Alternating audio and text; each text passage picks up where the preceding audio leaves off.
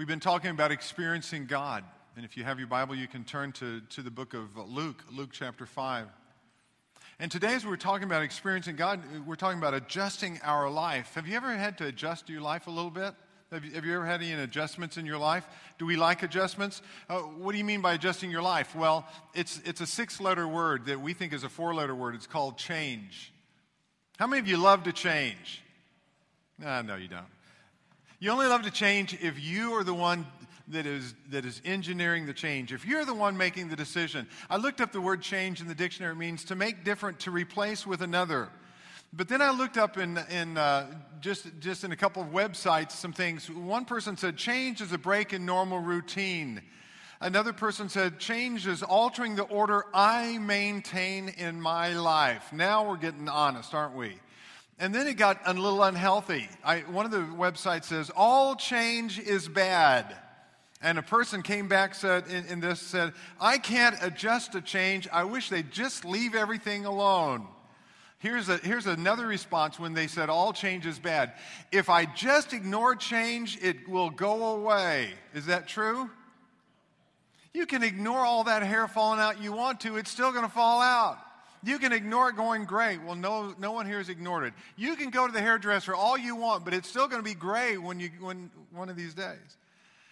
And I love this response. Change. Why did this happen to me? And here's my favorite. I don't need to change. Everybody else in my life just needs to change so I can stay the same.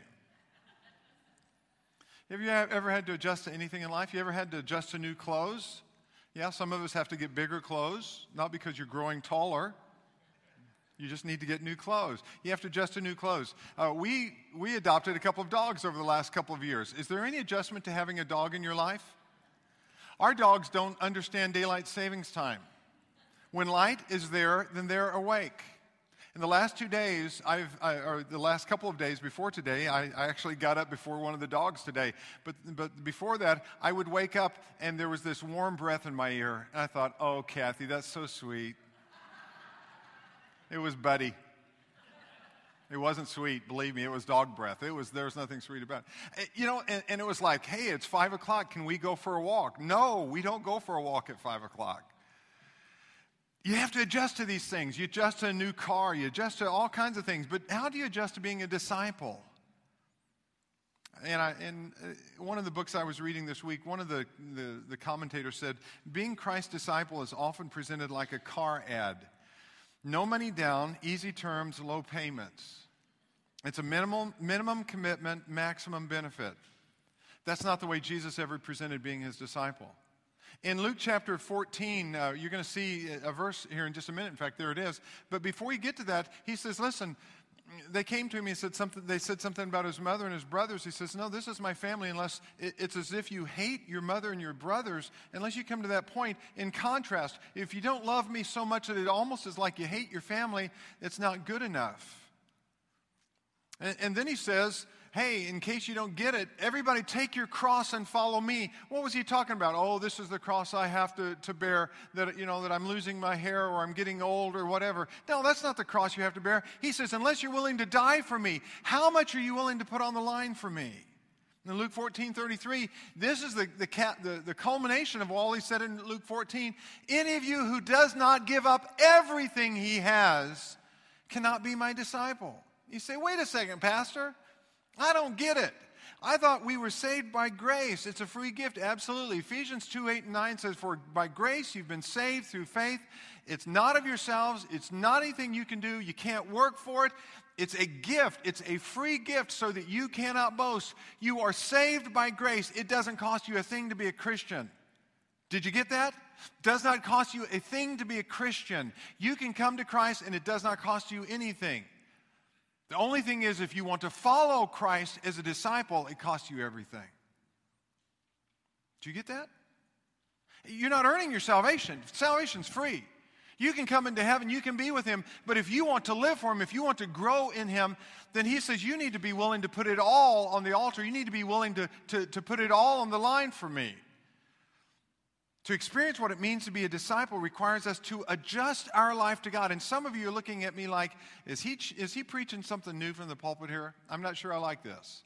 Well, you're going to like it less, but let's look at it anyway. Luke chapter 5, verses 1 through 5. What does the Lord expect me to adjust? What does he expect me to adjust? It's a story early in the life of Peter and some of the other disciples. Luke 5, verses 1 through 5. One day as Jesus was standing by the lake of Gennesaret, that's also the Sea of Galilee. There's several names for this body of water. It was the northern part, the fresh water, the good water, the agricultural water. He was standing by the lake of Gennesaret with the people crowding around him and listening to the word of God. Luke focuses in on the message here. He focuses in that Jesus is teaching. He's trying to get them to focus on that. We always look at the miracle. Verse 2, he saw at the water's edge 2 boats left there by the fishermen who were washing their nets. He got into one of the boats, the one belonging to Simon, and asked him to put out a little from shore. Then he sat down and taught the people from the boat. They're pushing Jesus to the point that he's at the edge of the water and his feet are getting wet. And he says, this isn't any good. Let's get in the boat. Let's go out just a little way. He uses the natural acoustics of the water, especially in the morning. If you're there on the Sea of Galilee, it's such a beautiful, calm sea many times. And he sat there and the water reflected his words. They could hear him clearly. And he taught them. Look at verse 4. When he had finished speaking, he said to Simon, put out into deep water and let down the nets for a catch. And Simon answered, Master, we worked hard all night and haven't caught anything, but because you say so, I will let down the nets. What does he expect us to adjust? Number one, I need to adjust how I live. I need to adjust how I live. Jesus catches these guys. They've had a hard night. They've fished all night. They said, we've had no luck with this. If you look at the other Gospels, it points out that some of them are mending their nets. So not only have they been fishing all night, they've torn the nets. They have no fish to show for it. It's cost them money. It's cost them lots of money, and they have nothing to show for it. In other words, it's a typical fishing expedition for most of you when you go fishing. You lose lures. You lose equipment. You break something that costs you a lot of money. If you figured out how much per pound you paid for those fish, no, we don't want to go there, do we? But you go fishing because you love to fish. And Peter, these guys, they made a living at it. These were pros. And Jesus is focusing on the message, and they're focusing on, man, it's been a lousy night. I'm tired. I wish this preacher would stop preaching. The same thing some of you are focusing on right now. And he stops for a minute, and he says, listen, why don't you go out and why don't you throw the net out? And what does Peter say? Lord, you're a good teacher. You're a good rabbi. You know, Master, I appreciate all that you're saying to me, but you don't understand. You don't fish in the morning. You don't fish in the mid-morning, especially if you've been teaching for a while. You fish at night when it's cool. This isn't the right time. This isn't the right place. And the Lord said, go to the deep. Most of the times they were going around the edge of the lake, the edge of the Sea of Galilee, because that's where most of the schools of fish were caught. And so he's thinking he's in the wrong place at the wrong time with the wrong strategy. It's not going to work. He didn't adjust to what the Lord told him to adjust to. And many times when the Lord gives us instructions in our life, we think it's the wrong place with the wrong strategy at the wrong time, and we're going the wrong direction. It's not what he wants us to do. And the Lord says, stop. Would you just listen to me? Joel, who prayed for the offering today, last week we were talking, and Zach was going fishing with Joel. He was all ready to go. He had his box of water. I didn't know what a box of water was. It was the water to contain the fish that they were going to catch. This guy is a positive thinker. He already knew he was going to. Did you come back with any fish? No. Zach started with a box of water, and he ended with a box of water. That's what he got out of that fishing expedition. And he went and he fished, and I told him the true story of my son Jonathan. One of the few times I took him fishing. I'm not a big fisherman. John wanted to fish so badly. We were at Boys Ranch. We were there fishing in one of the little ponds. It was stocked. There should have been plenty of fish. He did not catch anything, and we got ready to go. And I said, John, you need to go. And he says, not yet. I don't have my fish. And he's whining. He's a little boy, and he's whining the reel, not doing a particularly good job. And I said, we need to go. He says, I'm not ready, Dad. I don't have a fish. I don't have a fish.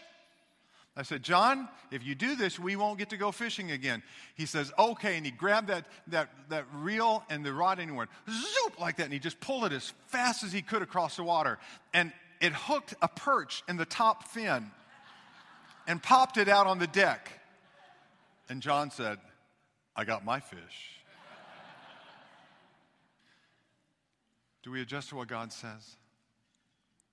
We focus on our lives, our circumstances, our way of doing things, our comfort zone. Henry Blackaby says when God gives us an assignment, we have to realign our lives in some way. And God urges us to take a step of faith outside our comfort zone, to take those little steps, to take those first steps that God gives us.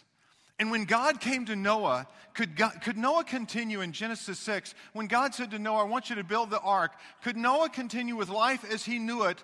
Or did he have to adjust some things to build this ark? For 100 and plus years, he built this ark.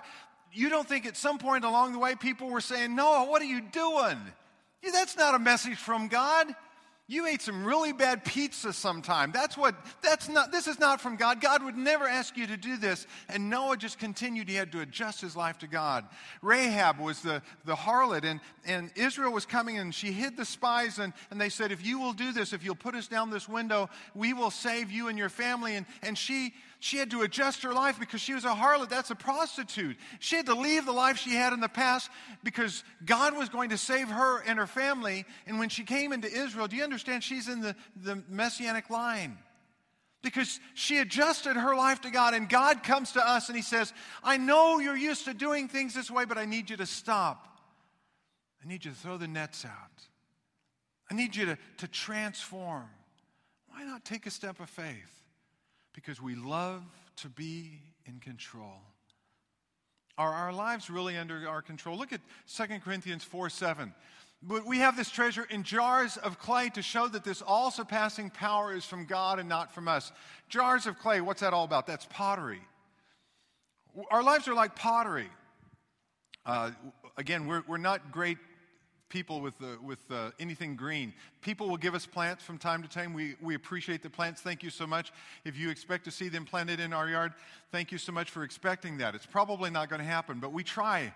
And in the past, we've been given some plants. One day, in Holtville, I walked over to a woman's house, and she made me lunch at the house. It was an older woman in the church, and she said, if you'll just stop by. And I expected her to have a nice little package, and she gave me a pot with hot soup in it. I was walking. She didn't realize it. And then in the other hand, she gave me a potted plant.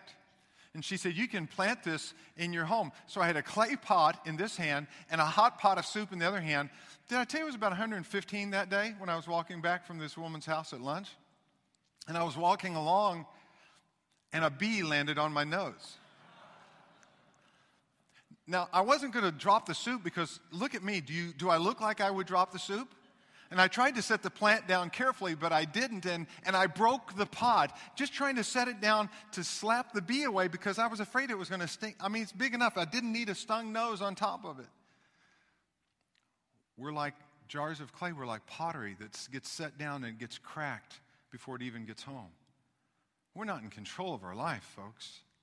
Unless we come to the crisis of belief that we talked about last week, we won't adjust our circumstances, our job, our home, our finances, our relationships, those family and friends that we need to adjust. Thinking, the way we think, our methods, our prejudices, our commitments.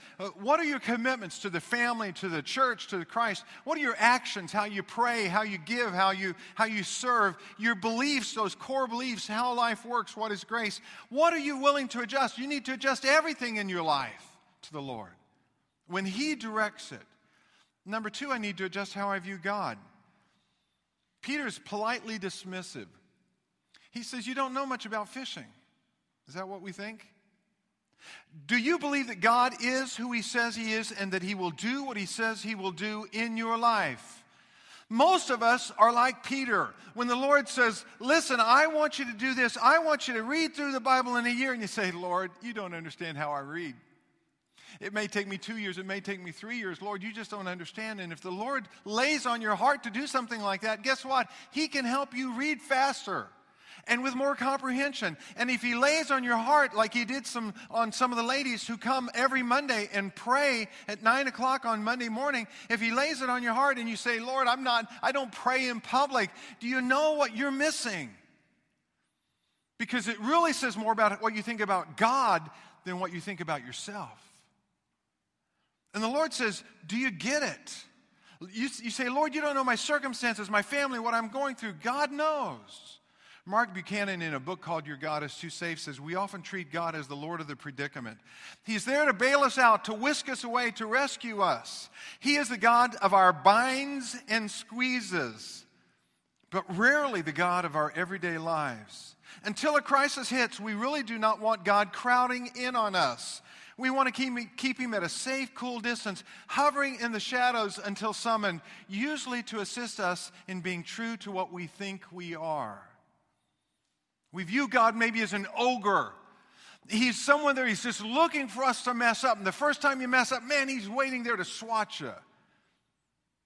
That's not God. Isaiah 41:10, I love this. It says, so do not fear. This is the Lord speaking. For I am with you. Don't be dismayed. I am your God. I will strengthen you and help you. I will uphold you with my righteous right hand. That was a sign of strength. That was a sign of stability. I will uphold you with my righteous right hand. Here's a question. How do you view God? Or let's state it a different way. In your heart, are you willing to do whatever he asks you to do? How do you view God? Are you willing in your heart, in the deepest part of you, are you willing to do whatever God asks you to do, to go wherever he asks you to go? What does the Lord expect me to adjust? How I live and how I view him. Here's the second part of this. What is the extent of this adjustment? Look at Luke chapter 5, verses 6 through 11. What's the extent? How much? When they had done so, they caught such a large number of fish. Wait a second. What happened here? Go back to verse 5. Peter's talking, Simon, Master, we worked hard all night and haven't caught anything, but because you say so, I'll let down the nets. I can just see that net hitting the water. It's not that they worked for 4 or 5 hours. I think that net hit the water, and all of a sudden, it went whoop. I mean, it's not like any fishing trip I've ever taken. When I throw that lure out there and I throw that line out there, I don't expect anything to take it immediately and run with it. I'm thinking this is a long-term process, and I think it hit the water. Because look at when they had done so, the Greek says that that's immediate action. When they had done so, they caught such a large number of fish that their nets began to break. So they signaled their partners in the other boat to come and help them. And they came and filled both boats so full that they began to sink. When Simon Peter saw this, now don't miss this, he fell at Jesus' knees and said, Go away from me, Lord, I am a sinful man. For he and all his companions were astonished at the catch of fish they had taken, and so were James and John, the sons of Zebedee, Simon's partners. Then Jesus said to Simon, or to Peter, Don't be afraid, from now on you will catch men. And look at this verse. It's the only one of the Gospels that includes this. But look at what it says, verse 11. So they pulled their boats up on shore, left everything, and followed him. What's the extent? Number one, live absolutely surrendered to Christ. Peter's glimpse of who Jesus really was also gave him a glimpse of who he really was. When he realized that this man who told him to go drop the nets was the Son of God, the one who created the fish, the one who directed that great fish to swallow Jonah, the one who could handle anything that was going on in the sea. When Peter realized that he was speaking to someone that was far more than just a prophet or a good teacher or a good man, all of a sudden he realized he was speaking to someone who could have miraculous things happen just on the very first syllable of the word. It happened so fast he didn't even know what to do with it. And Peter just falls on his knees and says, Whoa, get away from me. I'm a sinful man. Hamartia is the Greek word for sin, and it's used a lot of different ways, but in this particular case, it actually takes a personification, hamartolos, and it's one isolated from society because of open sin, unacceptable behavior or lifestyle. It's one who is a sinner. Peter just didn't say, hey Lord, I've got this one little problem in my life. He says, listen, Lord, I am just infested with sin. In my heart, I just saw a glimpse of who I am, and I'm selfish, and I'm controlling, and I want to do my thing at my time. I'm not surrendered to you, Lord. Get away from me. I'm not a humble man. Surrender comes when we realize we have nowhere else to turn. Our kids, when they got a little older, they loved to play games, and we would play board games, and we made the mistake of introducing them to Monopoly. Anybody here ever play Monopoly? You know Monopoly? and you sell all the properties, and you get the little houses and the hotels and stuff. And Chris, especially our oldest son, he loved to play this, and the kids didn't like playing with him because we allowed them to get multiple hotels on properties, so you could double or triple the rent. And all of a sudden, you could hear in the other room when they were playing Monopoly, oh no, I landed on Boardwalk. I owe so much. I'm bankrupt. I'm out of here. And Chris would always say, do you surrender your properties? It was chilling. I grabbed my wallet when he would say that. Mark Buchanan, in an Ethics of a Dangerous Faith, an article that he wrote, says this: the Pharisees' question was not how can I glorify God, it was how can I avoid bringing disgrace to God. This degenerated into a concern not with God, but with self, with image, with reputation, with procedure. They didn't ask, how can I make others clean? They asked, how can I keep myself from getting dirty? They did not seek to rescue sinners. They only sought to avoid sinning. Is that us? Is this about bringing glory and honor to the Lord? Is this about making sure that nobody looks at us and thinks badly of us? And that's the way Peter was, and that's the way we are. Jesus, in sharp contrast, got involved. He sought always and in all ways to heal, to help, to save, to restore. Rather than running from evil, he ran toward the good. And evil, in fear, fled this one. Look at the story of Legion, the man under assault by a demon mob. Everyone else fears this one that was named Legion, and they tried to banish him to the tombs, but when Jesus shows up, it's Legion who is afraid, begging Jesus not to torture him. Jesus came to seek and to save that which is lost, not to destroy. He heals Legion, restores him to community. Jesus is not in the least afraid of Legion's evil. Rather, the evil in Legion fears the holy power in Jesus and is subdued by it. Darkness always flees light. Now get this, mark it well. Evil isn't safe in the presence of the God who is not safe. Nor, and this is the point, is evil safe in the presence of those who forsake the God who is too safe and follow the Christ. He concludes, the tragedy is that we've often preferred the ethic of the Pharisee to the ethic of Christ. We've become self-obsessed in our doctrine of sin as though sin were merely a personal flaw like acne, plantar's warts, or crooked teeth, or baldness. He didn't say that. But I love Mark Buchanan because he is bald and he's a Baptist. I think that's a great combination. Like acne, plantar's warts, or crooked teeth. As though sin is merely about personal victory or defeat. We seldom see sin as a brokenness that's bone deep and creation wide. Sin ruptures our relationships with God, with one another, with the creation. It ruptures our own deepest self. So sin needs more than a private remedy, a personal therapy. Overcoming sin requires more than avoidance. The ethic of avoidance proves altogether too frail an ambition. God desires restoration. God desires reconciliation of relationships, of creation, of our own true selves to Him. That's the wider and deeper meaning of the cross. As Paul declares in his letter to the Ephesians, you who were far away have been brought near through the blood of Christ. Brought near to what? To God, to each other, to the person God originally intended us to be. What is he saying? We need to live completely, absolutely surrendered. It's not about looking good in front of other people. It's recognizing that sin that's in us. The result of this realization was that Peter and James and John left everything. Henry Blackaby says, until I'm ready to make any change necessary to follow and obey God, I'm of little use to God. Did you get that? And unless I'm willing and ready to make any change necessary to follow and obey God, I'm of little use to God. What is the verse that we live by? Galatians 2:20? I love this verse. It's been put to song. I'm crucified with Christ. I've been crucified with Christ, and I no longer live, but Christ lives in me. The life I live in the body, I live by faith in the Son of God who loved me and gave himself for me. We've been put to death. Colossians 3 says, mortify, put to death those things in your body that you're living for. Live absolutely surrendered. Let me ask you a question. Does surrender mean misery? Does surrender mean misery? If you surrender to the Lord, are you going to be miserable? When we were living in Holtville, How many of you have ever been to Imperial Valley? Anybody here? A few of you have. I'm so sorry. A few of you went by and saw where we were in Holtville. I know that Herb and Linda did.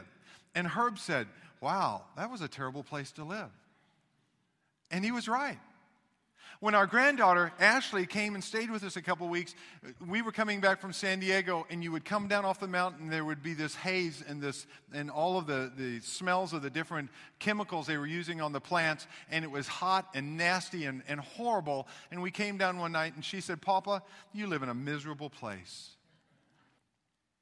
And I tried to explain to her that when you're where the Lord wants you, it's never miserable. It may not be the most beautiful, the most wonderful place, but you're never miserable. God changes our desires. Philippians 2:13 says God works in us to will and to do those purposes. Psalm 37:4 says, delight yourself in the Lord, and he will give you the desires of your heart. We are to live absolutely surrendered to Christ. And here's the last one, live totally reliant on Christ. The largest catch that Peter ever experienced was this catch, I am convinced. There's no other time that it tells us that both of the boats began to sink. The other time they counted the fish, this time they didn't even stop and do that. I guess what I think is, why not sell the fish and live on the money? I mean, he left everything. He left all those wonderful fish. Surely somebody came along and made a fortune off of that catch that day. Why didn't Peter just, I want to be spiritual here. Why didn't he do it and give an offering to the church and just say, okay, Lord, we caught 2,376 fish, and we got so much per pound, so here it is. Not just the tithe, here's the whole thing. Why didn't he do that? Because I believe Jesus wanted them to live totally reliant, totally dependent on him. There's a story in the Old Testament, I love it, 1 Kings chapter 19. Elijah comes and Elijah, he's been very strong. He's up on the mountain and he prays and fire falls, and then Ahab and Jezebel, especially Jezebel, says, I'm going to kill you within 24 hours. He runs from the presence, and the Lord comes and meets with him and reveals himself, and he experiences God. And Elijah says, I'm the only one left. Just kill me, God. I'm the only one left. I love the drama. Just kill me, Lord. I'm the only faithful one you got left. And the Lord says, oh, hush, I got 7,000 who haven't bowed their knee. You're just one of many I'm using, Elijah. And by the way, Elijah, I'm going to give you an assistant. His name's Elisha. I'm going to show you who he is. And there's going to be a king, and he's going to rise, and this is going to happen. He gives him all this encouragement. I think he kicks him out the door and says, come on, Elijah. And so Elijah shows up to Elisha, 1 Kings 19:21. It says, and he says, hey, Elisha, come with me. And he says, let me go back and talk to my parents. He says, whatever. That's the first time, I think, in all of history that somebody says, whatever. And he turns to go, and then it says, so Elisha left him and went back. He took his yoke of oxen. Earlier, it tells us that he actually was on the 12th yoke. That's 24 oxen. Now, we don't know if he did this for all 24 or just the 2 he was working with, but look what happened. He had a barbecue. He took his yoke of oxen and slaughtered them. He burned the plowing equipment to cook the meat and gave it to the people, and they ate. Then he set out to follow Elijah and became his attendant. You talking about burning your bridges? This guy's a farmer. He needed the oxen to plow. And he knew that as long as those oxen were alive, if something happened with Elijah and it didn't work out, he could always go back and he could plow some more fields. But you can't, when you kill the oxen and you feed the family or the crowd that's there, and you burn the equipment, you've burned your bridges. You can't go back. At one point, Jesus says to the disciples, are you going to leave too? So many of the disciples, so many of those who said they were disciples, they came for the feeding of the 5,000, they came for the feeding of the 4,000 later, they came for all the miracles, and they began to dwindle away when Jesus started talking about that he was going to die, he was going to be buried, and he was going to be resurrected. They didn't want to have anything to do with the prophet that was going to die. They wanted the prophet who was to be the king. And he says to them, are you going to leave too? And Peter says, where else could we go? Who else has the words of eternal life? When we come to the point where we're totally and completely dependent on him, and we live just as reliant as Peter and James and John did, it changes us. In verse 11, from now on, he says, so they pulled their boats on shore, left everything, and followed him. or actually in verse 10, don't be afraid. From now on, you will catch men. From now on, in the Greek, literally is a phrase, you've made a turn. You're changing. Fundamentally, this will be different from now on. From now on, you won't ever look back. He says to Peter, listen, you understand, you're going to fail. There's going to be plenty of times that you're going to think you can look back. But from now on, and that's what he calls us to. Have you ever been completely reliant, completely dependent on someone, something else? My father was a diabetic. He came about his diabetes about the same age I am right now. My cousin is a diabetic. My nephew is a diabetic. So we've had a lot of diabetes in our family.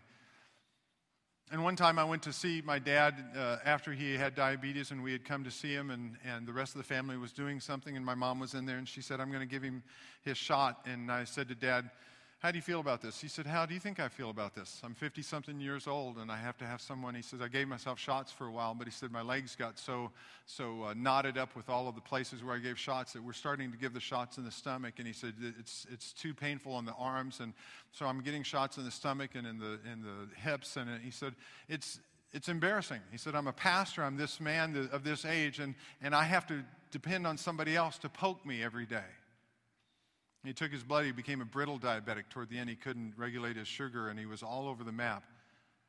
And when my dad would leave for any time, he wrecked 2 cars, one of them way outside of Kansas City where he was driving because he was in a diabetic coma. And by the time they got to him, his blood sugar was just completely off the chart. And he was completely dependent on that. And it got so that every time he left, my mom would say, do you have the bracelet that identifies that you're a diabetic? Because when they saw him the first time, they thought he was drunk because there were a lot of the same similarities in the way you act. Do you have your bracelet that says that you're diabetic? Do you have your candy in your pocket? Do you have the extra insulin? Do you have this? Do you have all these things? Are you ready to go out? To be totally dependent. You know, I had a closing illustration, but I'm going to close with this. This morning in Sunday school, we were talking about Zechariah, and Joel was teaching. And he was asking us, when was a time that we were humbled, and when did we depend completely on the Lord? And when did God provide in a way that we didn't think he was going to provide? And my response to Joel was when we had you come on board as on our staff. We were praying that God would bring the right person at the right time. We didn't know how we could afford somebody else on staff. We didn't know how any of this was going to work out. But we just knew that the Lord wanted us to have something else that wasn't quite there in the mix yet. And we prayed and we asked the Lord about it, and it seemed to be he was revealing that, but we didn't know what was happening. And one Sunday morning, Joel and Leslie showed up. They came to listen to Kevin play the bass. This is Leslie's dad, okay? Kevin is Leslie's dad. And so Kevin was playing, they came to listen to Kevin play the bass, and Joel revealed today that they were up till 1 o'clock the night before talking about the future of ministry and what they were supposed to do and where they were supposed to go, and they were talking about all these things, and then he had to go to work at 5 o'clock in the morning, and he had a second job, and after that he said, you know, we were so tired, it was easy, we could just skip church, and he says, no, let's go listen to your dad play the bass. What he didn't know is that morning, Gary was standing here on the platform, and we were talking about if the Lord would allow somebody to come on staff. And Gary prayed that morning as he was praying with the choir. He said, Lord, I believe that person might even be in the auditorium today that you're going to add to the staff. And when we're totally dependent on Jesus Christ, God works all of those things together. And when Joel came, one of the first things that when I met him, it wasn't in my head, it wasn't something I'd planned, it wasn't something in my heart, but out of my mouth came these words. We need to talk about where you're going to go with ministry and to see what God might want to do with you even here. And that came out of my mouth, and I think Joel was shocked, and I'm thinking, whoo, that was exciting. Where did that come from? It came from him. When you walk every day, totally, completely surrendered, every day dependent on him, watch how he works out all the details. Let's pray. What an amazing God you are, Father. You can do that in so many ways. You can transform us, Father, into the people that you want us to be. But there's so many times that we're so busy with our own agenda, with our own scheme, our own plan, that we miss it. And Father, you're not some ogre that's trying to force us into a mold that we don't fit. You're trying to shave off those things that have never fit into your plan. And your ways are higher than our ways, and your knowledge is far beyond what we know. And you will change us so that this will be the desire of our heart to be fulfilled in your presence. So we ask you today, Father, we know that you saved us by grace. We ask you, Father, to hone us, to cut away those things that are less than what you want us to be, to make us your disciples, to live for you, to grow in you, to experience you in an amazing way as we follow what you've led us to do. We pray this in Jesus' name. Amen.